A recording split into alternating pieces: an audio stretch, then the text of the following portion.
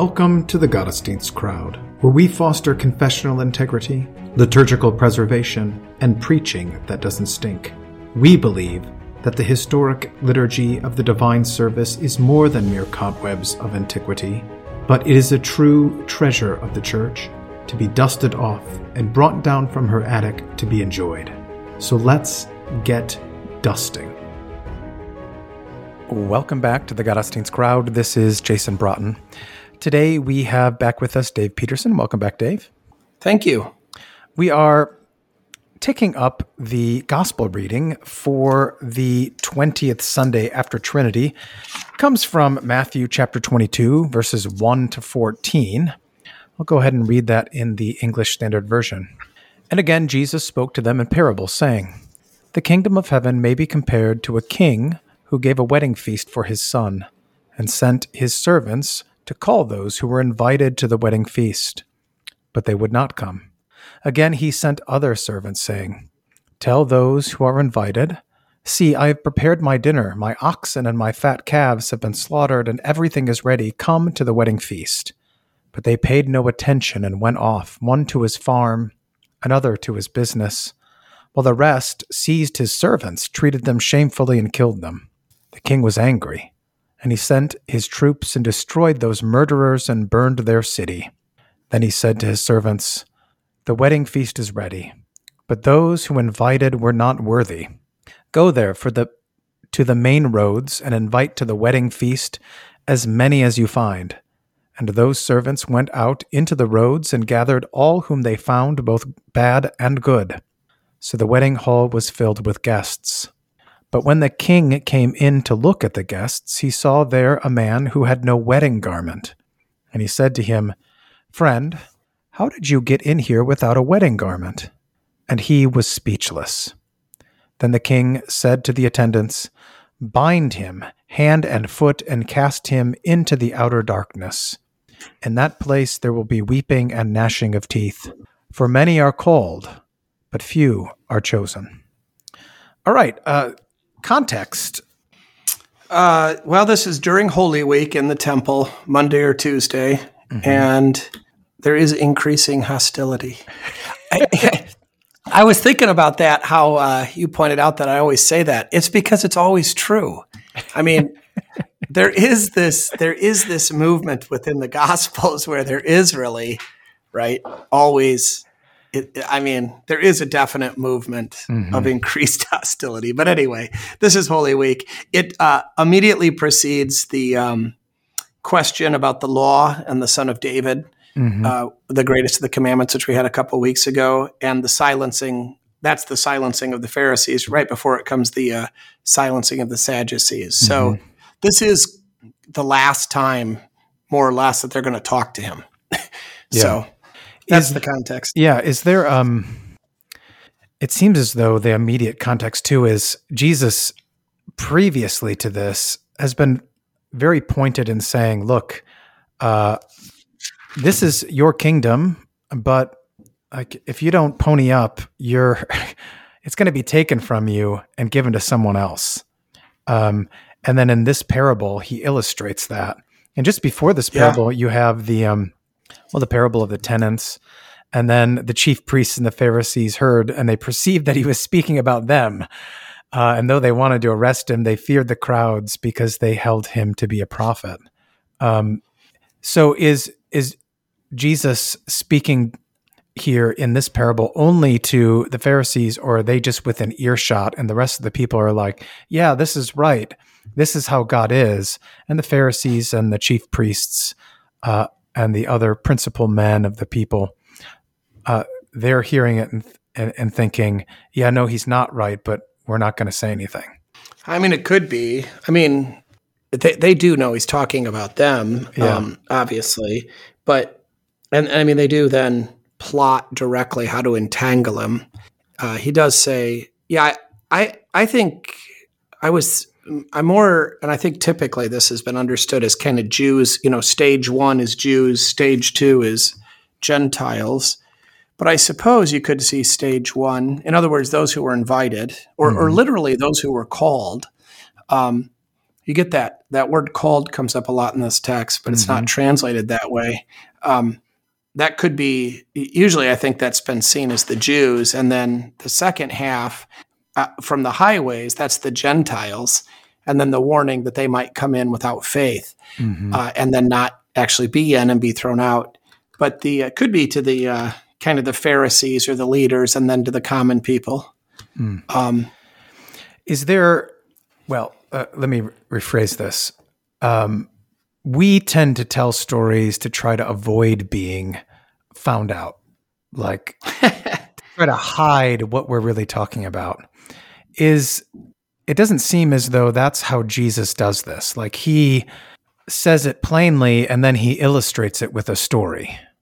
Is there an example then for the preachers and even those who are given authority in their homes to do something similar, that we shouldn't use parables and stories to hide what we mean, but rather to illustrate what we've already stated plainly? I suppose you do have that sense early on in the parables that, he's saying these so that the wise don't understand and those who hear won't hear and those who see or think they see won't see.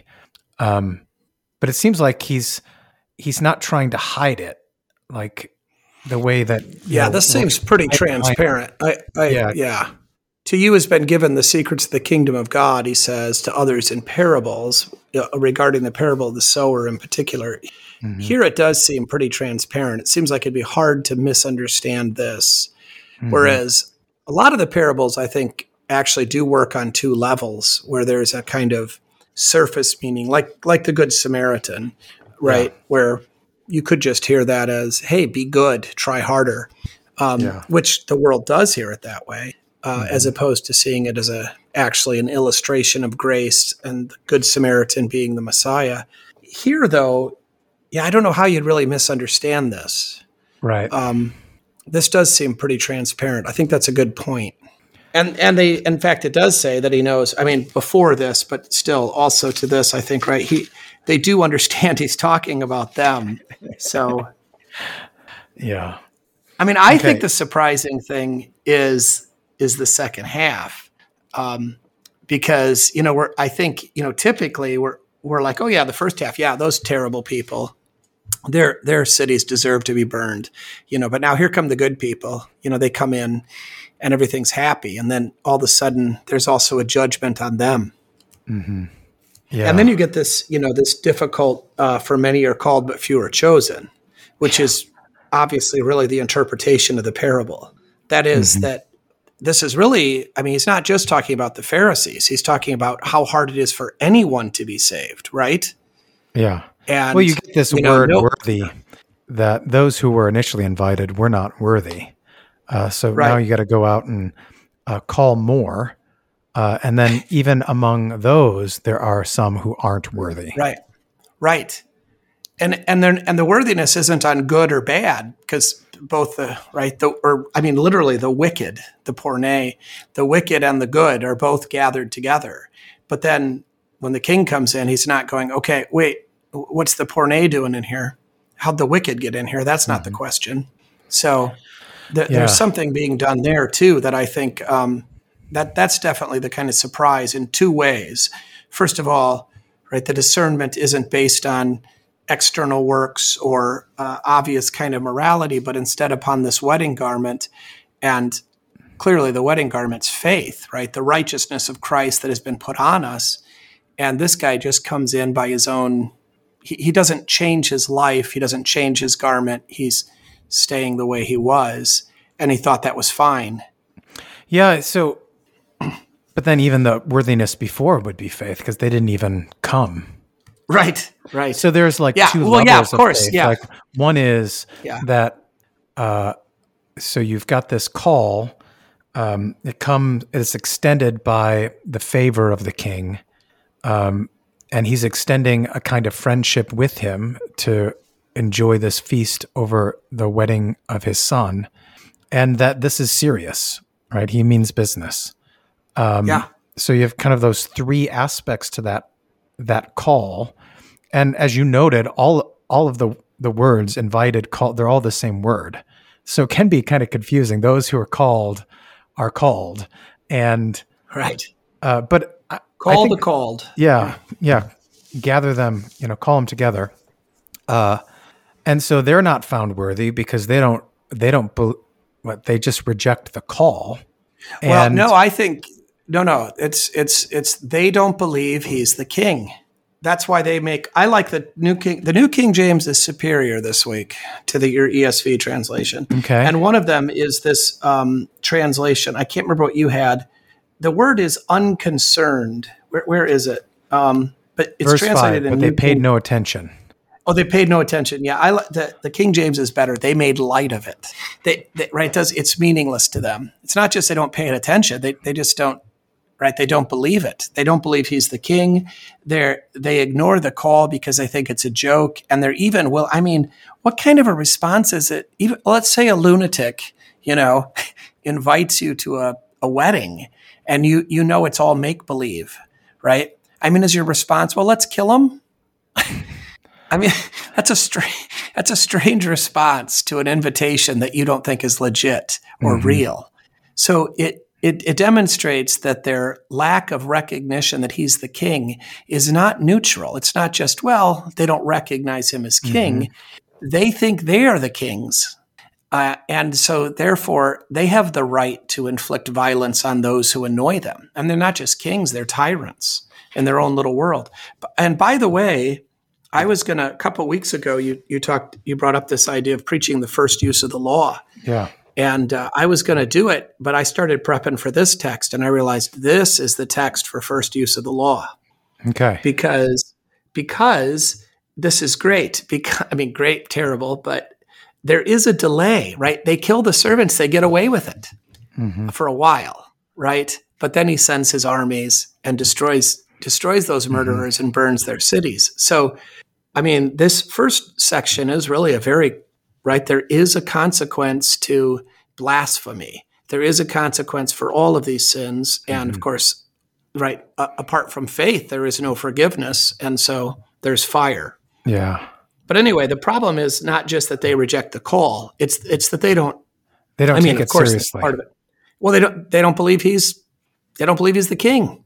Listen, if you got a letter from President Biden inviting you to the White House, no matter what you think of him as a person, you would take that letter very seriously, right? If you believed it was from him. Yeah. But if I send you a fake letter from Abraham Lincoln inviting you to the White House, right, because I'm a lunatic, you'll just throw it away. And that's what they do. They don't believe it's legitimate at all. They don't think it's that's, and then the others, right, they do. And that's another great vocab word, that they're synagogued. That the word for gather there is the word synagogue. So they're brought together in church. And there's a lot of kind of fun words in this, because he sends them out to the thoroughways or the thoroughfares of the road. So the highways. I think your translation had the main roads or something like that. Yes, but it's a kind of a elaborate phrase. In Greek, it's 3 words instead of 1. And then as many as you find, right, invite to the wedding. And then they go out there and they gather them, that they synagogue them, both bad and good. And then the wedding hall, that's another, I don't know this. I don't know why we keep translating this word as wedding hall or wedding feast. It's just wedding. But anyway, I think the others implied, but the wedding is filled with recliners. They're not just guests; they're diners, because that's the word for eating. So maybe I'm making a mountain out of a molehill here, but I like the fact that they're synagogued together to eat together. Yeah. So they don't. Anyway. Yeah. So you're saying that there's that since they make a light of it or they neglect it. Yeah. Neglect. That's a good translation. Yeah. They neglect it. So this is the despising in the third commandment. Yeah. Right. So often in confirmation classes, and then when it comes up in the lectionary, I end up talking about, despising is not just hatred of it. It's not giving the honor that it's due. It's not recognizing what your proper response should be. So in a sense, it is hatred, but it's not like, most people, when they skip church, they don't think they're hating God's word. It is of no consequence to them. They're just neglecting it. They're just paying it no heed. Right. And that is a kind of despising. Yeah. Yeah. Well, again, if you make light of something that's serious, right? I mean, if I walk into your office and say, and I'm pasty white and I say, my chest hurts terrible and my left arm is numb and I can't walk and it's hard time breathing. And you just go, yeah, it'll be fine. Right. I mean, walk it off. If you make light of, right. I mean, if I'm showing the signs of a heart attack and you make light of it, right. Or you neglect to respond appropriately, right. That is a hatred. And, so. Okay. So they don't take this seriously. And the consequence of that is that they go off to the farm, they go off to their business, and the rest treat the servants shamefully and even kill them. So that's the fruit of not paying attention or taking the call lightly. Right. Well, I think, again, it's because they don't recognize him as the king. They think they're the kings, so they can do whatever they want. This word for business is emporium. And I like that because it's a place of buying and selling, which, the Bible doesn't have a real high view of. I mean, right? I mean, not that it isn't a necessity in this life, but merchants aren't really praised. So you do have the Proverbs 31 woman, and who's successful and is good at this and so forth. I'm trying to think of another kind of positive example. Well, the only other positive is the dishonest manager. Yeah. Well, maybe isn't there somebody in Ephesus that's, well, anyway, you do kind of have this, that what they're going off to obviously is the world. They're going off. They don't prepare for war. I think that's really right. They're just going about their business. They just murdered somebody only because the person invited them to a wedding, and they expect to totally get away with this. No repercussions, right? I'm just going to tell you, because I think you're capable of it. If you decide to murder somebody, make some preparations. Wouldn't you be worried about, maybe his family's going to notice? Maybe somebody's going to be mad about this. Maybe the police are going to come. Yeah. I mean, if you kill the IRS agent or the revenuer or whatever, right? I mean, you expect the government to come looking for you. They do not, because they don't believe he's the king. They don't believe he has an army. They don't believe he has any authority, and they feel like they can do whatever they want. I don't think they think they've done anything morally wrong. They're like Nero, they're lunatics with their own, grandiose vision of themselves that they think they can kill people with impunity. They're like abortion doctors. They think they're doing the world a service. If they don't like this guy, he's annoying, why not murder him? He's an inconvenience. The world should thank me for this. Right. Just go to their, think about that. They murder somebody in cold blood, more than one person, and then just, go about their business, leave the body there. They don't even try to hide it. It's insane. Okay. So then the second half seems to be the half that gets stuck in a lot of people's craws in terms of the guy who's thrown out. Right. It should. The second half is where all the weight is. The first half, in a sense, I mean, it certainly applies to us, especially lifelong Christians. It applies to, right? We can take this for granted and so forth.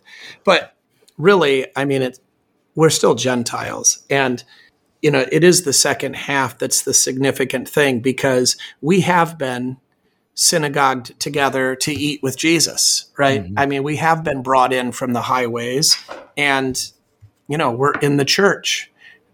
So it is, right? The king comes into the church to see, and what does he see? He sees a hypocrite, right? He sees somebody who thinks that he can stay in the church by his own works and who refuses his righteousness.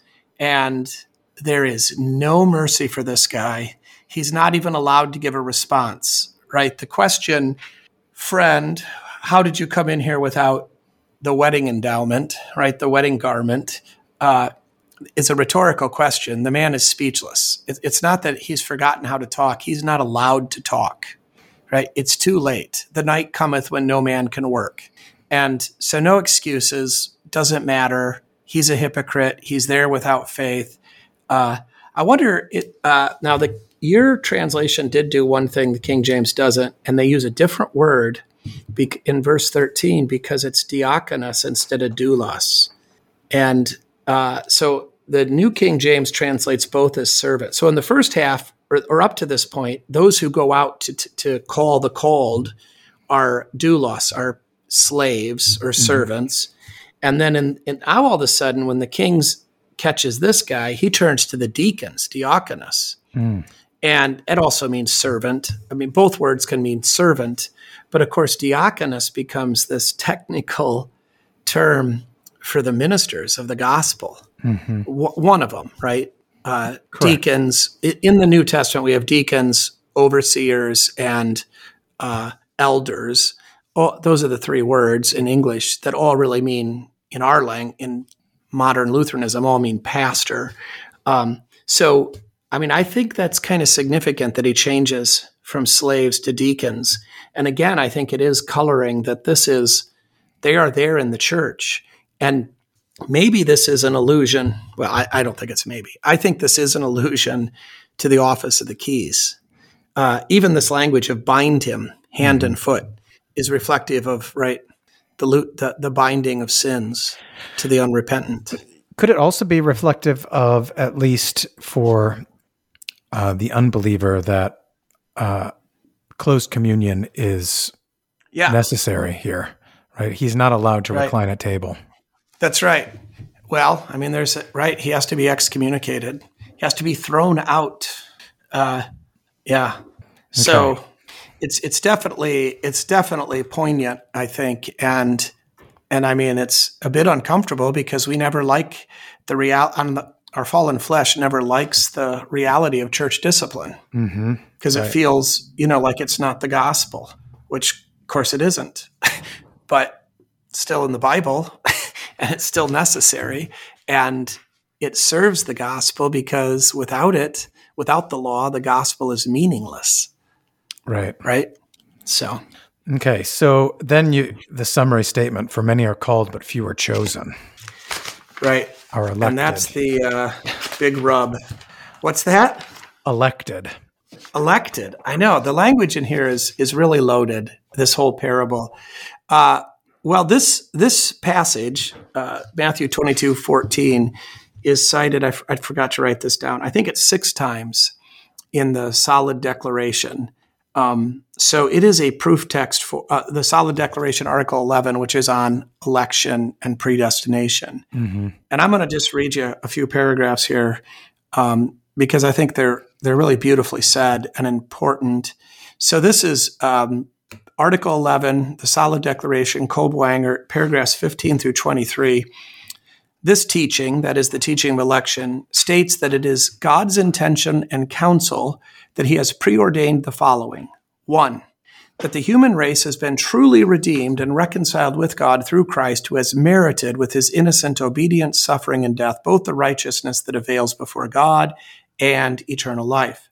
2, that this merit and the benefits of Christ are to be offered, given, and distributed to us through word and sacrament. 3, that God wills to be effective and active in us with his Holy Spirit through the word when it's preached, heard, and meditated on to convert our hearts to true repentance and to enlighten them in true faith. 4, that he wills to make righteous all those who in true repentance accept Christ by faith, and he wills to receive them into grace as children and heirs of eternal life. 5, that he wills to sanctify in love those whom he has justified, as St. Paul says in Ephesians 1. 6, that he wills to protect them in their great weakness against the devil, the world, and the flesh, to guide and lead them in his ways, to lift them up when they fall, and to comfort and preserve them in crosses and trials. 7, that he wills to strengthen and increase in them the good work that he has begun in them, and to preserve them to the end. When they abide in God's word, pray diligently, persevere in God's goodness, and faithfully use the gifts they have received. 8, that he wills, finally, to save and glorify forever in eternal life those whom he has elected, called, and justified. Now, I know that kind of came at you kind of fast, but all of this is in some ways just to say that all the promises in the Bible are sincere, right? Mm-hmm. That the doctrine of election does not take away what God says in his Bible, or we shouldn't allow it to. And there is a temptation to allow it to say, well, many are called, but only a few are chosen, only the elect go to heaven. Therefore, the call was insincere. And that's wrong. The call is absolutely sincere. This is the will of God as it's been revealed to us. And then, so just one more paragraph 26. So skipping ahead, how do we deal with this and reconcile this sort of difficult reality that not everyone called is saved, and the difference between those who are saved, or the elect, and those who are not, who are called but aren't elect, is not because the elect are somehow superior, either intellectually or morally, or even spiritually. It's rather that God's grace has chosen them. So, paragraph 26, we should not judge this matter according to our reason, nor according to the law, nor on the basis of outward appearance. Nor should we have the temerity to search the secret hidden abyss of divine foreknowledge. Instead, we are to pay attention to the revealed will of God, for he has revealed to us and made known to us the mystery of his will, and he has accomplished it through Christ, that it may be proclaimed. So that's really where the people have to be directed, that we're not going to try to, it would be audacious of us, inappropriately rash and disrespectful and possibly deadly for us to try to search into God's hidden will and solve this mystery. We got to go, what we mean by revealed will, of course, is the Bible. We got to go by the Bible. What does God actually say? Are his promises there true and trustworthy? There is a certain sense in which we believe like Calvinists, but we act like Arminians. So what I mean by that, the Calvinists, of course, believe in double predestination. We don't believe in that. We don't believe that God damns people to his glory. That's a blasphemous idea. Mm-hmm. But we do believe that election is a cause of justification or of salvation, that all of the elect will be in heaven. And we take great comfort in that because it's not our job to save people. So if we fail to witness or evangelize or even raise our children appropriately, that's horrible, and that's on us, and that's a sin. And if we don't repent of it, we could go to hell. But none of the elect are going to be kept out of heaven because of our failures. I mean, right. I find such comfort in that. I can't even imagine thinking that it was my job to save the world and how bad I am at it. So thank God it falls on him. So that's what I mean. We believe in that part like Calvinists. Election is a cause of salvation. But then really we do behave like Arminians, right? That is that it is also our job to evangelize the world. And we take that with utmost seriousness. So not out of fear that if we don't do a good enough job, some people will go to hell, but out of joy that God has given us this work to do. And it's our job to call the lost, right? To go out to the highways and extend this invitation and proclaim this good news to the good and the bad, recognizing that God actually has redeemed them and wants them and is sincerely inviting them. Mm-hmm.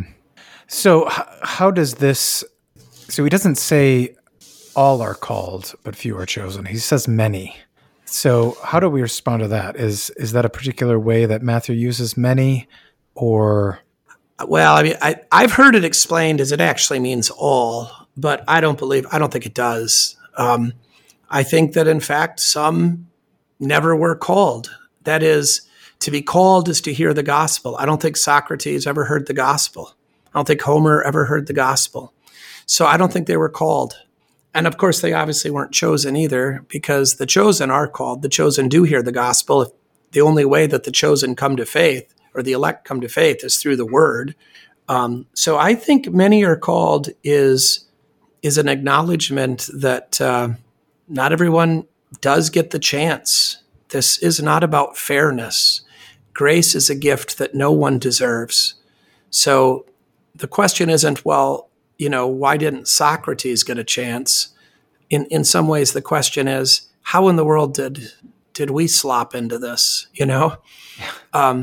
Our forefathers were, sacrificing babies to trees in Germany or wherever, for the most part, right? Most of us most people listening to this podcast are probably white people of European descent, and your people were terrible.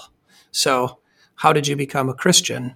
And most of the people listening to this were baptized as babies, right? Mm-hmm. So what a gift, it's astounding. And, I'll tell you how it happened. These servants went out on the highways and they found pagans and they invited them and they told them the truth, and the world was evangelized, and you're the great beneficiary of that. And to speak in a colloquial way, or to kind of judge it in the ways of the world, you're just lucky. Right? Yeah. So do you think that the response typical of modern hearers to say, that's not fair, what about those who never heard, is a similar response to not taking the call seriously as it was in the previous? Like that they don't recognize that he's king and that he can do that. Right, that's exactly the problem. You're not the king. You don't get to judge the king, and you don't get to tell him what to do. He came and invited you. You can either recognize him as having the actual authority to issue this invitation and receive it in thanksgiving, or you can try to be your own king, but you don't get to tell him how to be king. I know. See, again, that's the sort of Calvinist side of things, but it is the right thing. I like this. I like the terminology of sovereignty of God. I think that is what Kodesh means. The word that we usually translate from Hebrew is holy. Means to be separated or to be distinct from the rest of creation. Yeah. And I think sovereign is actually a really good description of that, which, we kind of we shy away from it because that's a big deal to the Calvinists. They care more about his sovereignty than they do about his grace. Well, that's a problem. The Westminster Confession, the article of justification is election. Those who are justified are the elect. In the Augsburg Confession, the article of justification is grace. We do believe that election is a cause of grace, or is a cause of salvation in a sense, but we don't define it that way. Mm-hmm. What we're defined by is grace, that God is gracious, that Jesus has died. Again, it's his revealed will that drives us and that we are bound to. And I mean, that's just the article on justification taken by itself from the Westminster Confession is not wrong, but it is misdirected. And it taken in the context of what they believe about election, it is wrong. The Augsburg Confession doctrine on justification is absolutely biblical and right, because it is defining itself according to what God has promised, and not according to the hidden will of God. Yeah, my understanding of the Calvinist view of election is that it's not in light of God's gift in his son Jesus, but has been decided and chosen before even the fall. Right. And his glory, I think for the Calvinists, is really the glory of God is an exercise of power. Whereas we would say the glory of God is his grace, right? That Jesus is lifted up on the cross. That's his hour. That's his glory, the self-giving of God for the redemption of the world. That's where we see it, not on Judgment Day. I mean, I don't want to pit one against the other in a sense, but it's it is a matter of emphasis. Well, guess what? Heresy is always a matter of emphasis. Right. If I say, our Lord Jesus Christ is a true man, that's correct. That's the right thing. But if I emphasize that in such a way that it denies his divinity, now I'm a Nestorian, right? Or now I'm an Arian, right? Yeah. So, I think the Calvinists this is really terrible. As good as they are on so much and as impressive of an intellect as John Calvin is. Mm-hmm. And of course the conservative Calvinists are also very much our allies in the culture wars. I don't want to denigrate them.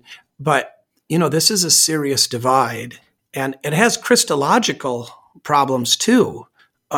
Because it's related to their, the thing about not accepting the communication of attributes. That's a problem. Mm-hmm. They don't accept that. I can't remember which one now, right? They don't believe that. They have this weird idea that the humanity of Jesus is still limited. Mm-hmm. They don't really believe in the exaltation. Yeah. That as a man, it's our Lord Jesus Christ always. It's what? It's the Maestaticum. Yeah, that's right. That's right. That's what it is. So anyway, this is a tough verse. It is disturbing to people. We have to teach it, and we have to teach it in its nuance and its complications. We can't simplify it, because if we simplify it, even though we're talking to lay people that are maybe whatever, it's difficult for them to think in these terms. If we simplify this and give them easy answers, we're going to end up giving them the Arminian answer, and it's going to deny election.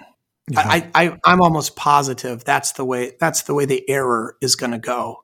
I don't think we're very prone to double predestination in America in general and in the Missouri Synod.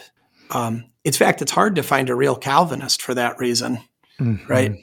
Most Calvinists are not full-blown Calvinists. They're not the whole tulip thing. 5-point Calvinists or whatever. Right. Well, there are 5 letters in tulip, so. Right.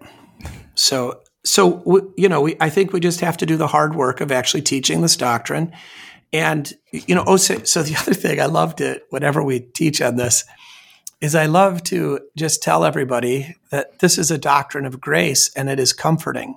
And then, of course, they'll be like, well, this doesn't feel very comforting. And I'm like, yeah, well, that's what's wrong in you, right? It is a doctrine of grace. It is comforting to faith. The fact that you're struggling with it, I'm not unsympathetic to, but that is the struggle really between faith and reason. And you need to, in this case, right, we go by scripture.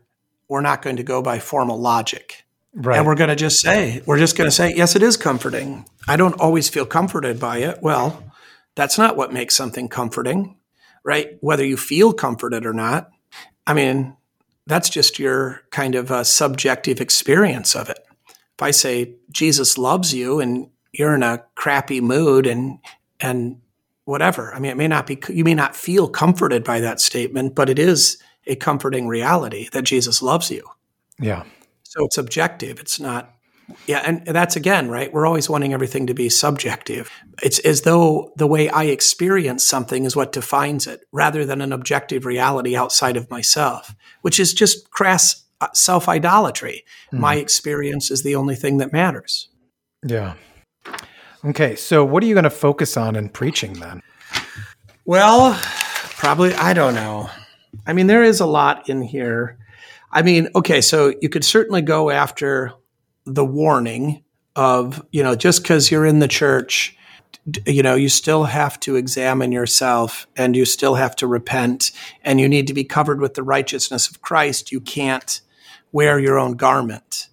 So there is a change in, that you're called off the highway and into the banquet. You don't act the same way. So you certainly, that's a legitimate way to go. And then, taking on the doctrine of election, this is a sedes, a huge passage for the doctrine of election. By the way, the parable of the vineyard workers would be another one. Okay, so we got to be honest. and upfront about the difficulty of this passage as it relates to elections, so that we don't either fall into Calvinism and that monstrous doctrine of limited atonement or any such thing, but also the doctrine of the Arminians, where we do the choosing, because then we'll fall into, a kind of despair. Have we really chosen rightly? Or when we sin, have we really chosen? So, right. What else should we focus on in our preaching here? Well, I think, again, like the common error in America is the Arminianism, which is really works righteousness. Mm-hmm. And so the thing to focus on here, again, is this is objectively the gospel, that this is the most monergistic, the most mono of monergistic, is that you really can't do anything and you haven't done anything and you've been saved by grace. So this is, the kind of emphasis and the marvelous opportunity, right? Our ancestors were walking along the highway and here came Boniface and, everything changes. And this is a miracle of grace and of God's compassion that should be received with thanksgiving. Yeah. Is it appropriate to bring in 2 Peter 1 here, where he talks to be all the more diligent to make your calling and election sure by practicing the qualities that he lists early on in that chapter? Right. And you've got Paul's admonitions to, walk worthy of your calling. Same thing. The word call, this gets confusing too in the biblical text. Here, there's a difference made between call and elect, but sometimes the word calling actually means faith, right? Mm-hmm. Election, the whole thing. So, there's plenty of passages like that. You've got strive to enter by the narrow call. Gate. What's that? It seems like the emphasis there is then on the call. That is, I think typically the mediated call through God's word, not any kind of election with God. And so that would go along with the solid declarations point. Like, where do you go back to when you do fall into sin? And you go back to God has called you. Right. Exactly. Called me by the gospel. This is the objective thing outside of myself. Did Jesus die for the sins of the whole world or not?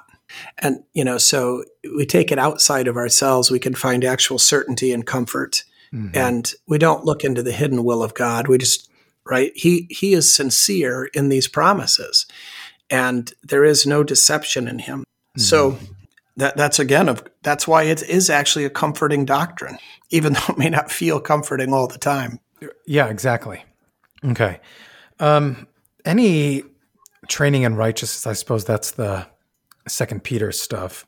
Yeah. And also maybe, something about, maybe submitting to the word and the will of God and trusting in him instead of allowing ourselves to become angry or frustrated because we don't understand, accepting the limits of our rationality and our capacity and not trying to solve every mystery.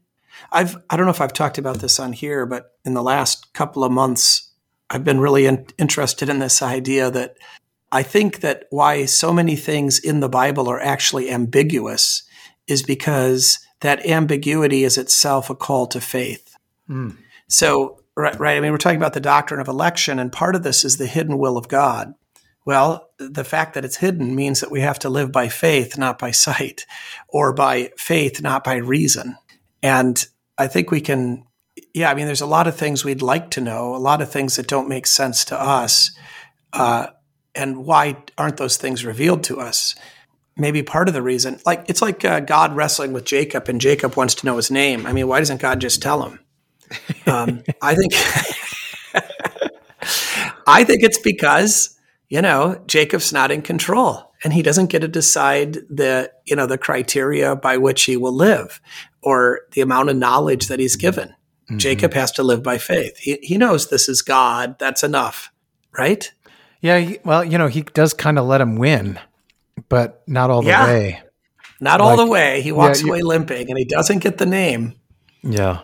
So, So he is in control. Well, God's in control. Yeah, that's what I mean. God is in control. Yeah, Jacob doesn't get to set the terms, and none of us do. So I think, that's one of the most, Jacob wrestling with God it's just so emblematic of what it is to be a Christian. Yeah. Both in the wrestling and in the wounding, right? Mm-hmm. The crosses that God gives to humble us and to strip away our idolatries. Right. And I mean, after that, I think you have a point here on, the you call the ambiguities or the things that aren't fully revealed to us. There is a sense in us, you hear this from folks who, it's in movies portrayed this way, but for those who, are actually dealing with what you'd call clinical depression and who are put on like some kind of medication, they always want to get off of it because they just want to feel something. And there is a sense that they'd rather feel the lows, even the highs, than just have nothing at all. And I wonder if there's a sense in which we want the challenge of trying to think about these things rather than it just being so simple that it doesn't make any difference at all. And that it wouldn't feel real to us if God didn't keep some of these things back. Yeah, interesting. I mean, people that cut themselves too, that's, a disorder, obviously, but it's driven by, I think they're still seeking their own good. But the good there is to feel control something. In feeling something. Yeah. Well, that's right. That's right. Well, I think it's an interesting idea to be a human. Right, you're saying to be a human means to have some struggle, even intellectual struggle, and not to have everything. And so we live in a time where we go from work to play, and we don't really know what it's like to not have something controlling our attention. And then when we don't have it, we have this kind of like boredom and ennui that we don't know what to do with. And we have to learn kind of like how we taught our kids, when they said they're bored, we had to let them learn to figure out how to overcome their boredom. And there's a sense in that for us too, that we need to learn how to, enjoy the difficulties in the scriptures that haven't been revealed and to relish them, right? To say, wow, this is really profound. And I can't wait to have it revealed so that it keeps us, we recognize there's something real there, that God doesn't feel the necessity to reveal everything to us because we're not God. And we're called to live by faith. Right. It's that this is actually the fullest expression of humanity is to live by faith. Mm-hmm. And so these are opportunities for that. Yeah. To actually exercise our faith and to submit to God's will and to trust in him instead of, again, setting the terms or giving the criteria by which we will believe instead of, what about, of course, the greatest, I would say, act of faith in all of Scripture other than Jesus is Abraham's near sacrifice of Isaac, right? What a phenomenal thing to say that the Lord will provide and to not really know what that means. This is true. This is true. Yeah, it is a remarkable, right? That's the most, I think, paradigmatic. Well, Abraham's the hero of faith because it's reckoned unto him as righteous. And so, are we ready to do that? We don't even like this doctrine of election. Can you imagine if he told us to kill one of our kids, our only kid? Yeah. Okay. Well, then you have Jesus, and he knows exactly what's coming and still does it.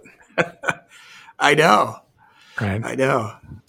So sometimes sometimes the not knowing, like when you get into an exercise, you don't know how hard it's going to be. So you're just like, we'll do it. And then midway through, you're like, oh, this was a lot harder than I thought it was going to be. Oh, that's like being married or being in the ministry or having children. Or pretty much everything worthwhile in life, right? Yeah. We never know what we're getting into. and there's only on the job. I mean, really, you have to always learn everything on the job. Yeah. Whether it's being married or raising children, I mean, it's so funny how kids think they're such experts in child rearing, but they totally do. They totally know exactly what you should do for their brother and what he deserves and what would be good for him and what would be right. Yeah. Right. And they also know how they're going to raise their children so much differently and so much better than you have raised them. Yeah. Well, we all were like that, right? And then we I know, of saying course. the very same things I that was our like parents said. It's just hilarious how arrogant it is. And I mean, but it's just universal. And, it's hilarious in a way, but it's just so ridiculous. It's such an act of immaturity. But, I can even think back when we had our first kid, I thought we were pretty good at it. And, boy, that got blown up pretty good. Yeah. I mean, we had one kid. There was two of us. We gave him a lot of attention, and it was pretty easy. We didn't know it was easy. We thought it was hard. Right. Then we had a few more, and they had some issues, and there was too many of them, and we were outnumbered, and it was a whole different experience. So It really is. Yeah. it was very humbling. So, well, I mean, even I think about all the time, when I would tell my kids, and they were young, to go play outside, the only thing that kept them from running in the road is I said not to do it. It's the only thing. There wasn't a fence there. There wasn't, and I mean, just how quickly things can go wrong just by a little bit of imagination. It's crazy how, to think that there isn't the angels and archangels watching over and the providence of God taking care of things, that too is prideful and arrogant. Absolutely. Yeah. So what do you think you're going to talk about? So easy to forget. Oh, I don't know. I might take those. I might just work those paragraphs from the Solid Declaration into a sermon, and really pound on the revealed will of God and His goodness and where our confidence is. Mm-hmm. Yeah, yeah. I feel like we gotta talk about what worthy is. You could certainly do that. I mean, yeah. And there's a lot of opportunity to talk about faith here. Mm-hmm. Right. Who's the king? Who isn't? All that. Mm-hmm. Yeah. Okay. I don't even know what I've done in the past. I don't even know what I've done. I can't remember. I don't remember on the first half. Probably haven't. I've preached on this. So almost probably 30 times. And, I can't remember a single sermon on it. Yeah. The first half really kind of coincides with the one earlier, Trinity 2. Yeah. The other banquet parable. Yeah. Maybe you could do a comparing and contrasting, what's unique about this? What hangs out of the drawer on this that needs to be dealt with? Yeah. Yeah. Cause they are different for sure. I mean, the other one, I can't remember right now, but the other one's not a king for one thing. It's not a wedding banquet either. That's of course, obviously the whole king, the son of the king is getting married. That whole thing's in there too. Yeah. There's definitely an eschatological emphasis in this one. Yeah. We didn't watch the marriage of Charles and Camilla, because we didn't think he's king. Did he? I thought he was married. Did he just get married? No. Like years ago when he got married, it was not a big deal for us unless you're just completely into the royals. But Americans didn't spend a lot of time. No. Right? I'm zero into the royals. No interest at all. Yeah, me neither. But you're kind of an Anglophile. Yeah, I am, but I didn't care about the royals. I'm enough American. Oh. That's Stevenson's. Oh, I know. Well, we got a few of these monarchists rolling around. I think they're crazy. I'm with Samuel, so Yeah. I'm for the monarchy of God. There you go. Yeah, I'm for that too. Hopefully we all are. Yeah. All right. Well, all right. We'll pick back up next week, and we're going to take a couple weeks off and put some old episodes of Reformation and All Saints because we're both traveling, and we'll pick back up with Trinity 23. Sounds good. All right. Thanks, Dave. Thanks, Jason.